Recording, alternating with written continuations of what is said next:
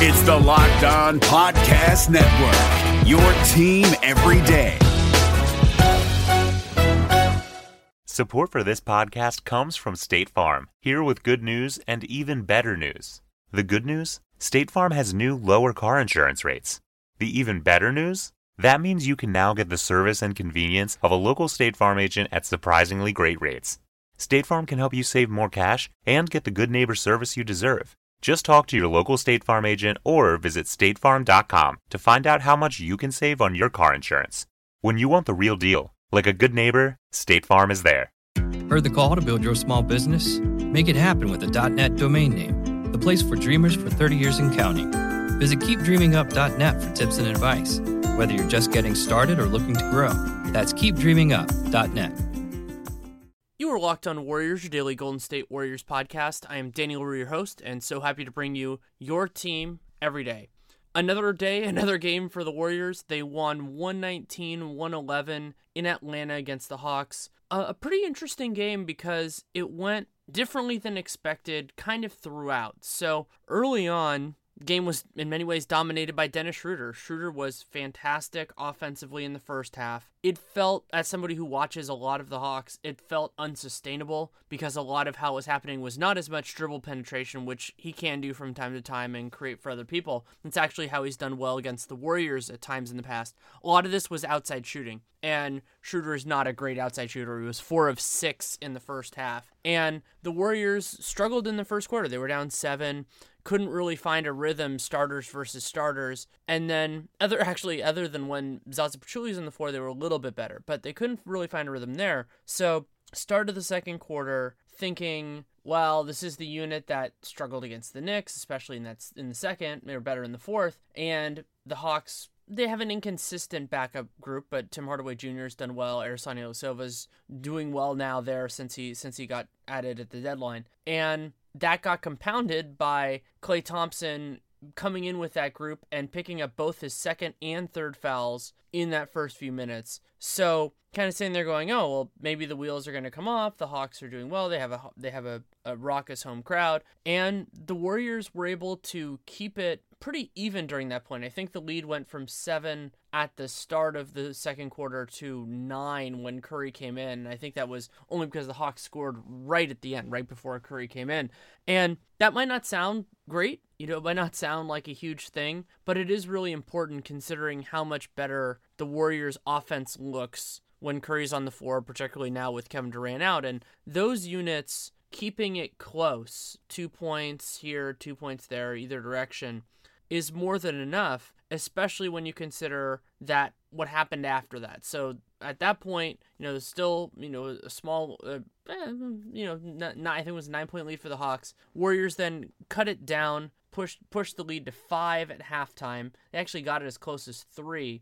And that was more starters versus starters. Not entirely, but pretty close. And then they just went on this absolute tear at the beginning of the third quarter, which swung the game, not only because they were better and they took the lead, but because it also helped create the fissure between Dennis Schroeder and Mike Budenholzer. Apparently what happened was they had this really bad stretch to start it, and they called a timeout, and Budenholzer said something to Schroeder, and Schroeder snapped back at him, and Budenholzer is, he's one of those coaches, and I don't criticize him for this, who doesn't take that very well, and who was trying to teach him a lesson. So Schroeder had 23 points at halftime and ended the game with 23 points because he did not come back in the rest of this game. And it was not a circumstance where his replacement, Malcolm Delaney, was playing so well that they couldn't afford to take him out or anything like that. They just did not want to bring Dennis Schroeder back in the game. And I still think the Warriors would have won even if that dynamic hadn't shifted so catastrophically for the Hawks as it did in this game. But it certainly made it easier because Schroeder was the linchpin of their offense for the most part. And one of the interesting stats that I didn't necessarily notice this live, but definitely found it interesting, was that Zaza Pachulia is a pretty good calibrator for the early starter versus starter stretch. So beginning of the first, beginning of the third. And when he was on the floor, though that includes that great third quarter stretch, the Warriors defended at a really high level, 91 points per 100 possessions, and they scored well too. A lot of that, as I said, is the third quarter when they went on, I think it was a 16-4 run in that at the beginning of the third quarter, which really blew the game open, and it extended, I think it was 24-10 at about the 7-minute mark, which is probably about when Pachulia came out. So big stretch there, did a nice job. But in the first quarter, that wasn't really where the problems came. It was a little bit later. They struggled to keep pace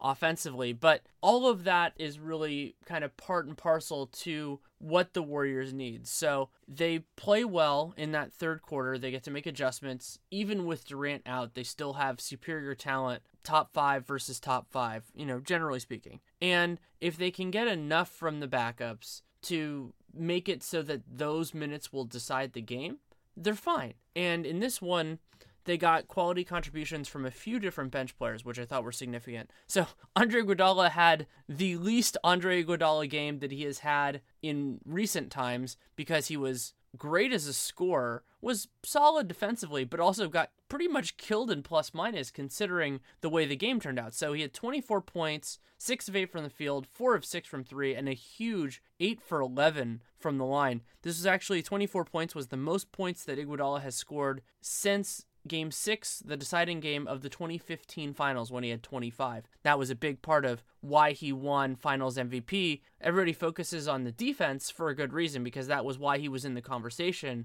But him scoring 26 points or 25 points in the deciding game played a factor in that. And Iguodala can score. When he's confident in his shot, he's looked better athletically over the last few weeks. And that's really impressive in this game because as Andrew Slater pointed out, this was the first time since December of 2015 that Iguodala has played more than 31 minutes or more in consecutive games. And this was more than consecutive games. This was a road back-to-back. And so the Warriors and the coaching staff should not be considering this standard operating procedure for Iguodala while Durant is out. You don't really want to put that on his back because Iguodala is an essential part of what the Warriors do, second unit, first unit, wherever you really want to put him in. His 25, 30 minutes are irreplaceable. They don't have anybody. Matt Barnes did an all right job in this game. I thought he was better, even though his stat line didn't look great. I thought he looked better than he did against the Knicks. And they don't have somebody else who can really do that. So you don't want to work Iguodala too hard. We saw in the finals what happened when Iguodala did not look right. That was an underappreciated factor in the collapse at the very end of the NBA Finals. So he is one part of that support story. Another one is Ian Clark. I thought Clark looked really good in this game. I pointed out in my every player stuff for the Knicks game on the Athletic app that Clark looked more assertive, and he had a couple nice dribble drives in that game, and he needs to do that with this group, with these lineups, because they don't have a ton of creation, and so he was a beneficiary of Klay Thompson picking up those 2 fouls early in the second quarter, kind of sitting there going, oh, their offense is going to fall off a cliff. Clark was a big part of what made that work. He had 7 points in that quarter, did a nice job being active. I didn't notice him particularly defensively, which for Clark is a good thing. Other than that real standout performance he had in Portland, he's been better. His high watermark is usually, not being a problem, and that's fine. The Warriors don't need him to be dominant defensively, especially in those units, considering they usually have Andre Iguodala and Draymond Green at the bare minimum, David West usually as well. West played well in this game too. So you have Clark that did well, West that did well, and then while he's a starter nominally in these games, this was also a very encouraging performance from Patrick McCaw. McCaw really did his offensive damage during the early part of the third quarter. As a part of that Warriors run, he hit 2 threes, and then Draymond hit 1 and Curry hit 1. And McCaw taking and making those shots is really all the Warriors need from him offensively, other than moving the ball and making reasonable decisions. And in the Knicks game, it was a growing concern. He didn't start that one, but it was a growing concern that when he was on the floor, he was being overly deferential, overly hesitant shooting, because if defenses realize that and are able to adjust their tactics, it takes away the benefit of having a guy who can shoot, and then you start to get into other issues. So I thought McCaw was active defensively as well. Not perfect, but better than he's been in some other games, and the offensive part, even if it wasn't a quick burst, certainly a welcome addition. He also had 7 rebounds, which is nice. And I'm sure Coach Kerr is happy that the starters only had 7 turnovers in this game. They ended up getting 14 as a team, but only 7 of those came from the starting 5. So I think they can deal with that. And 3 of them were Matt Barnes, 2 of which were on absolutely abysmal passes. I think the word somebody used on Twitter was ambitious. Ambitious is certainly a way of talking about it, but generally speaking, ambitious passes by guys who are not good passers is not a good strategy. That said, Barnes had maybe the best assist I've ever seen from him, where he had a behind-the-back pass kind of in traffic. I think it was to Iguodala, and Curry is actually a good example of this because sometimes he overuses behind-the-back passes, but really what you're trying to do is use it to create either an angle or a delayed reaction that would not be there if you try to do the pass straight. So it's kind of the equivalent of a no-look in that way, where it keeps the other team off rhythm, and that's where it drives its value. That's really what happened on that play, because he was kind of cutting across the lane. The angle wouldn't have been there, especially because if he pulled the ball in front of him, it might have gotten stripped. So he went behind the back, got it to Iguodala, and I cannot remember for the life of me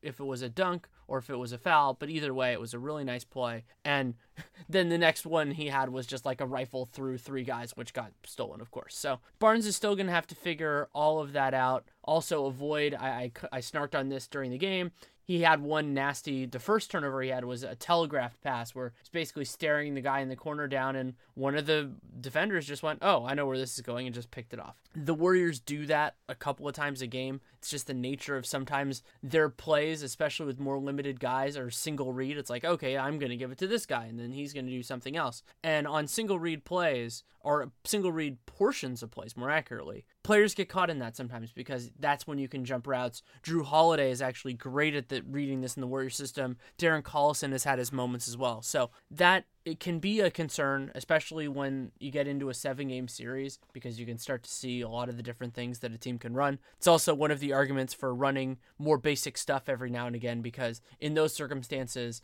it's actually a lot harder to stop because it's so basic that you really only have a couple of reads, but the structure of the play generally means that they have to make a choice and something's going to be open. So I'm an advocate for the Warriors running some generic high pick and roll. Now, this point, it would be Curry and Draymond with Durant out. Can even do some with Pachulia, of course, and JaVale McGee. So all of that is kind of a long-winded way of saying that this was an overall good performance for the Warriors. It's not this dominant, oh yeah, this is how they're going to win playoff games or anything like that. But the Hawks are a good team. They don't have a great home record. I think they're 17-15, which for a team that's 5th in the East is not dominant, but they play good defense. They were better offensively in that first half than they almost ever are, and they have a good bench. And the Warriors coming in off of back-to-back, both teams were on back-to-backs because the Hawks had a really tough loss to the Pacers on Sunday, and I believe that game was in Atlanta, so they didn't have to travel like the Warriors did. But